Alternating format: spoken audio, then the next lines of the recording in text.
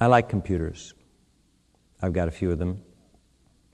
I keep them around the house. Sometimes they're turned on, sometimes they're turned off. I like them as much when they're off as when they're on. I just like computers. They're like pets. But you don't have to feed them too much. A little electricity once in a while. But they're nice. And sometimes I get different ones just because I like the way they look. And they're just fun to have around the house. I like their aura. I like their energy. I like the energy of computers. Computer science is very interesting from an occultist point of view because it has to do with zeros and ones. It has to do with analysis.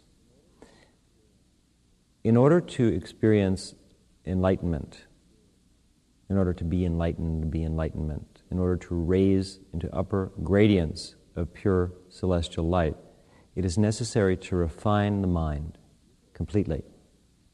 The issue is style.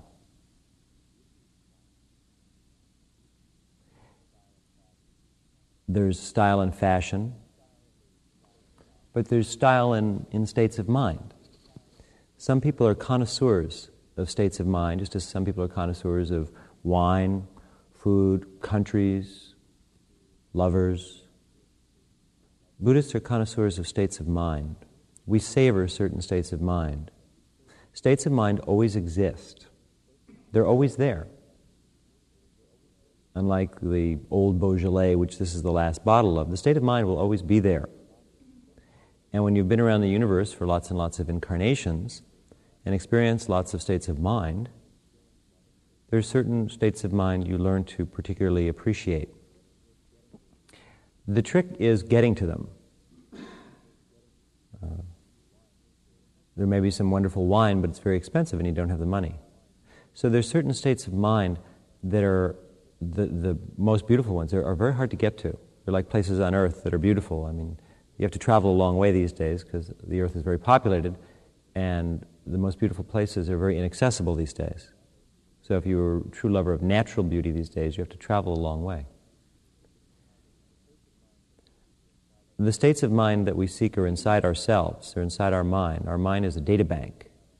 Not the brain, but the mind. The consciousness principle that we are, that which is the existence in us, is infinite.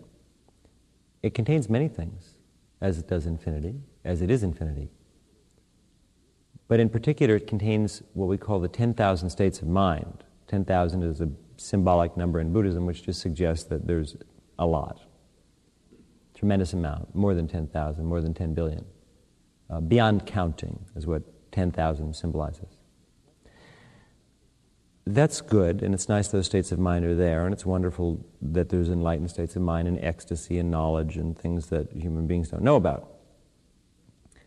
But how does one get there? How does one get to this paradise of mind? It's through refinement.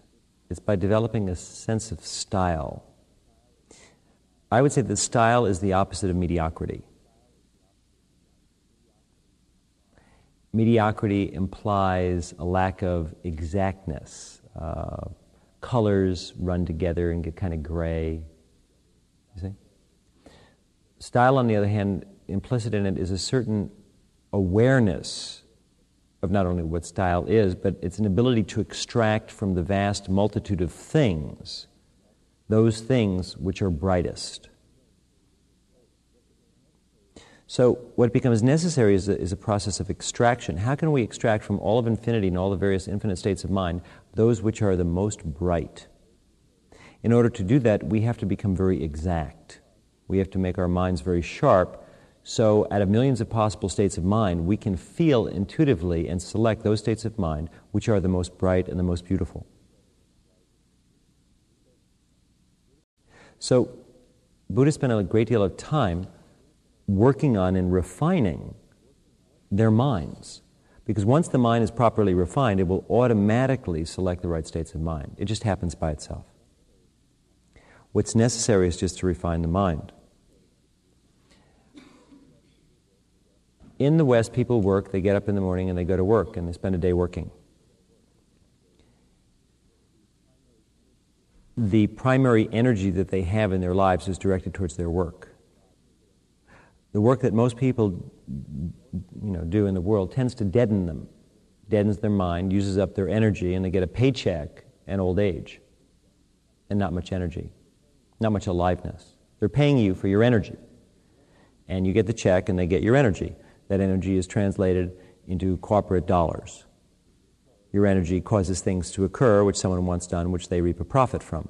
So you're trading energy for dollars, and that's all you're getting. Exhaustion, very often deadness.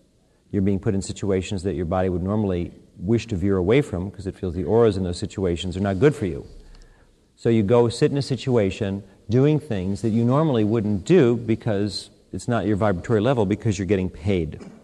This is not a good situation if you're trying to refine your mind. You can't be deadening it 8 hours a day and losing all your energy and life force. You're never going to get to anything enlightened at all. Computer programming is a field in which you use, particularly in its intermediate and advanced states, certain analytic techniques that are very similar to techniques that Buddhists have used for thousands and thousands of years to refine the mind.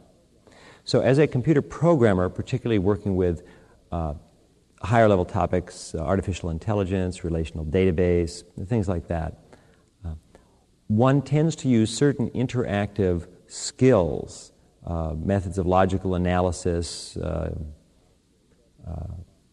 that refine the mind. And so essentially, if you're a computer programmer, you're getting paid to refine your mind. Even though that's not someone's intention, it's happening. So computer science is interesting for a lot of reasons. It's electronic. What you focus on, you're tapping the electronic network. You're dealing with a higher level, more volatile energy than is present. Whenever we're dealing with anything that's electronic, we're tuning into a different spectrum. It's a faster spectrum. It has a higher and faster aura. That's why I like the stock exchange. Stock exchange is a real interesting place because it's a fast energy. Currency exchange is also very quick energy. It's a faster processing. And we process very, very quickly as we move into upper gradient states of mind. So it's natural for a person who meditates to want to be around something fast. Fast is not frenetic.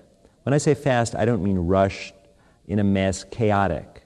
That's not what I mean by fast. Electricity is fast. It's faster than steam. It's the aura is more rapid. So we try and put ourselves in conjunction with as many fast auras as possible, since that's the nature of our own aura, so we experience less kind of like coefficient auric drag. So the world of computer science and data processing is a very fast field. Even the way it's growing, it's probably the fastest growing field in the world. Data processing, for example, also generates America's largest volumes of dollars of any industry now, more than automotive, more than steel, more than oil, the big three. And it's clean energy, it's non-polluting basically. And you're dealing with high process curve informational accesses, the distribution of information and its analysis. So as you engage your mind in computer programming, you're moving into a high auric field that has a very low coefficient drag in terms of energy output.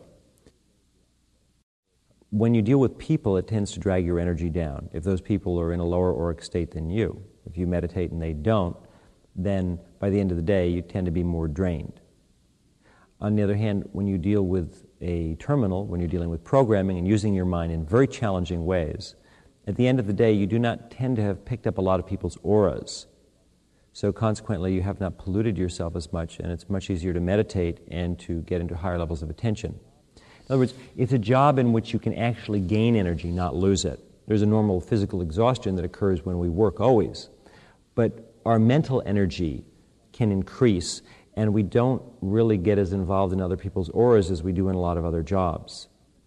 Also, economically, there's a very high curve economic situation. And if one practices meditation, it's necessary to create a level of insulation from the world. And if you don't live in a Buddhist monastery in the Far East, then the next best thing in the West is to have enough money to insulate yourself from those aspects of life that drain your energy you'd rather keep to bring into your mind to move yourself into higher mental states. You need a lot of energy to move into higher mental states. And while we access energy in the process of meditation by meditating on the chakras and raising the kundalini, in addition to that, we need to not lose energy. It isn't even just a question of that, it's a kind of energy. In other words, you can talk with one person for 5 minutes and be sick afterwards. You'd be totally physically drained because their aura was so low. You can talk to someone else for an hour and just, feel fine. You can talk to somebody who's very advanced, and after just a few minutes, you'll glow. It's aura. So when we deal with programming, we're dealing essentially with our own aura and a project. Sometimes there are other people on the project, they're team leaders, but mainly we're working with a screen and with the discipline that develops the mind in a very specific way, which lends itself to furthering our ability to meditate and live in higher mind states. You're able to make a lot of money in a very clean way, in a way that doesn't injure anyone, in a way, as a matter of fact, that often helps others. So it's a very clean field to be in. And it enables you to conserve energy and at the same time develop your analytic tools and abilities so that you can select different mind states. Programming initially for most people is a real bitch. When you start to program, it's just really hard because they don't think that way, which is logically. But after you've programmed so initially there's a tremendous resistance to programming. But as you get into it further and further, it's just, once you develop your muscles a little bit, it's really fun. And people who are drawn to meditation innately make excellent programmers, often exquisite programmers. You might say it's just an innate ability that people who meditate have. The kind of person who would be drawn to meditation is the kind of person who in most situations makes an excellent programmer. Because the two skills are very similar. The natures are very similar. So a person who meditates who becomes a programmer is kind of like a duck in a happy pond. You're in the right situation for many, many reasons. But the reason I like computer programming the most is that it has to do with visualization and creation. When we're programming, we're extending ourselves into a series of planes of mind in which we have to, in a very creative way, interact with data and create pathways through things, particularly when we get into the world of complicated relational databases and mainframe systems. We're creating kind of neural pathways. We're mirroring the mind as best we can. And it's necessary in complex programming to make jumps that are nonlinear to get to a point of understanding as to how the data pathways should flow. Data pathways are God in advanced programming, essentially. So in order to create data pathways, we have to get to them before they exist in our mind. That's the real secret. So, in other words, there's a place for a data pathway that cannot be directly seen because it's nonlinear, it's non-logical. And in meditation, we develop an intuitive skill whereby we enter into nothingness, the voidness of existence, and within that voidness are all possibilities, but they're not necessarily built upon human logic. In other words, it's intuitive. So we learn to use the nothingness of infinity to create things that we could not get to in a straight line. In other words, the shortest distance between 2 points is your mind. It's not a straight line. It's your mind. So if we go into the mind, we can see data structures in other worlds, in other universes, in other infinities. We can bring those data structures into this world. And then we create data pathways that we could not have conceived of in a logical linear sequence, but we can just assess that their there-ness. And then those data structures become binding realities in which we entwine data pathways and so on and so forth. And that's computer programming on a higher level, other than AI, which is a little different. Not that different. So that's kind of what we do in advanced meditation. We are going into non-sequential universes of mind and creating pathways between the parts of us that exist. And we interface different parts of ourself and our being in different time-space structures and beyond time-space structures in different gradients of auric light in order to transmute our consciousness. Advanced meditation is not just stopping your thought, you know what I mean? It's very technical.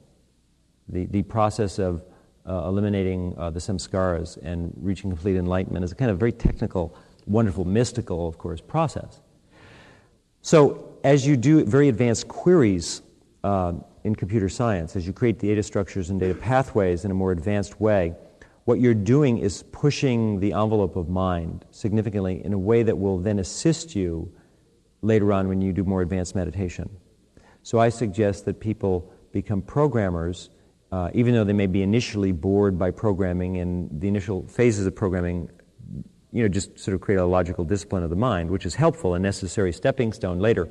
But later, when you start to get up there, as you advance, you'll find if you meditate that you will probably be an outstanding programmer further up. It's like you have to learn the grammar of a language, and you might even learn the grammar more slowly than somebody else. But once you get into the language, you may be